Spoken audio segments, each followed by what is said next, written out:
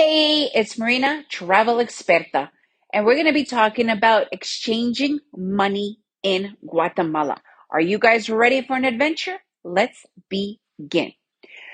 In Guatemala, the best rates you will get when you need actual cash are in two locations, the banks and the ATM.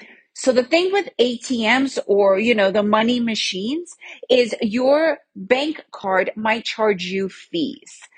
I don't believe that there are huge fees being charged with the actual machine. They are quite minimal, but your bank is really the one that's going to be charging you the most amount of fees. I know today that there are a lot of banks that work out for you internationally and cover your fees, so you'll need to take care of that on your own. But as far as exchange rates, that is definitely the best place that you will get the exchange rate and the banks. So the way the banks work is you need to always have your passport.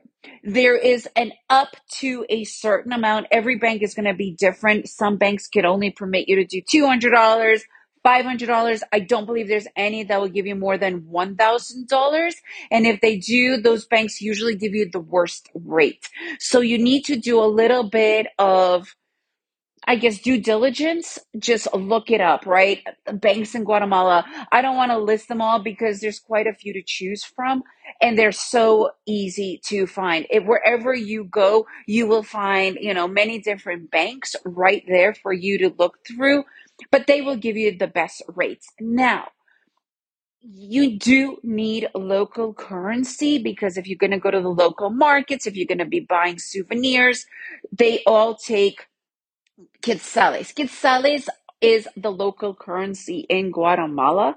So they do take that. You do need to have that because you're still not going to get places where they all take credit cards. And I found that even today, some places take credit cards and charge you between 3 to 5%. However, I would say the majority of places are converting to credit cards. The restaurants, hotels, stores, they do. And a lot of them don't charge you that 5%. And I will tell you this, your credit card will give you the absolute best exchange rate possible, depending on your credit card. For me personally, I have found American Express in Guatemala gives me the best exchange rate. However, when I traveled to Spain, my Visa, American Express, MasterCard, they all gave me the same. So that really is going to depend on your credit card, but you will still get the best exchange rate even than going to the bank and exchanging your money.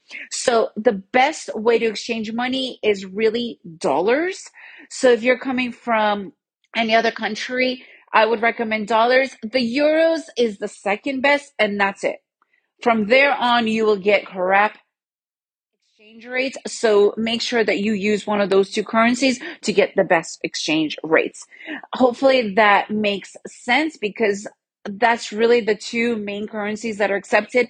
And first is always going to be the dollar. The dollar is still the strongest here as far as what is used because the majority of people send, they use dollars from the banks.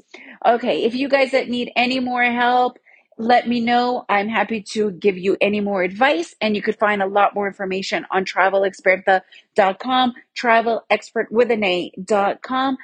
And if you enjoyed this episode, please leave me a review and share it with your friend. And remember to make every day an adventure.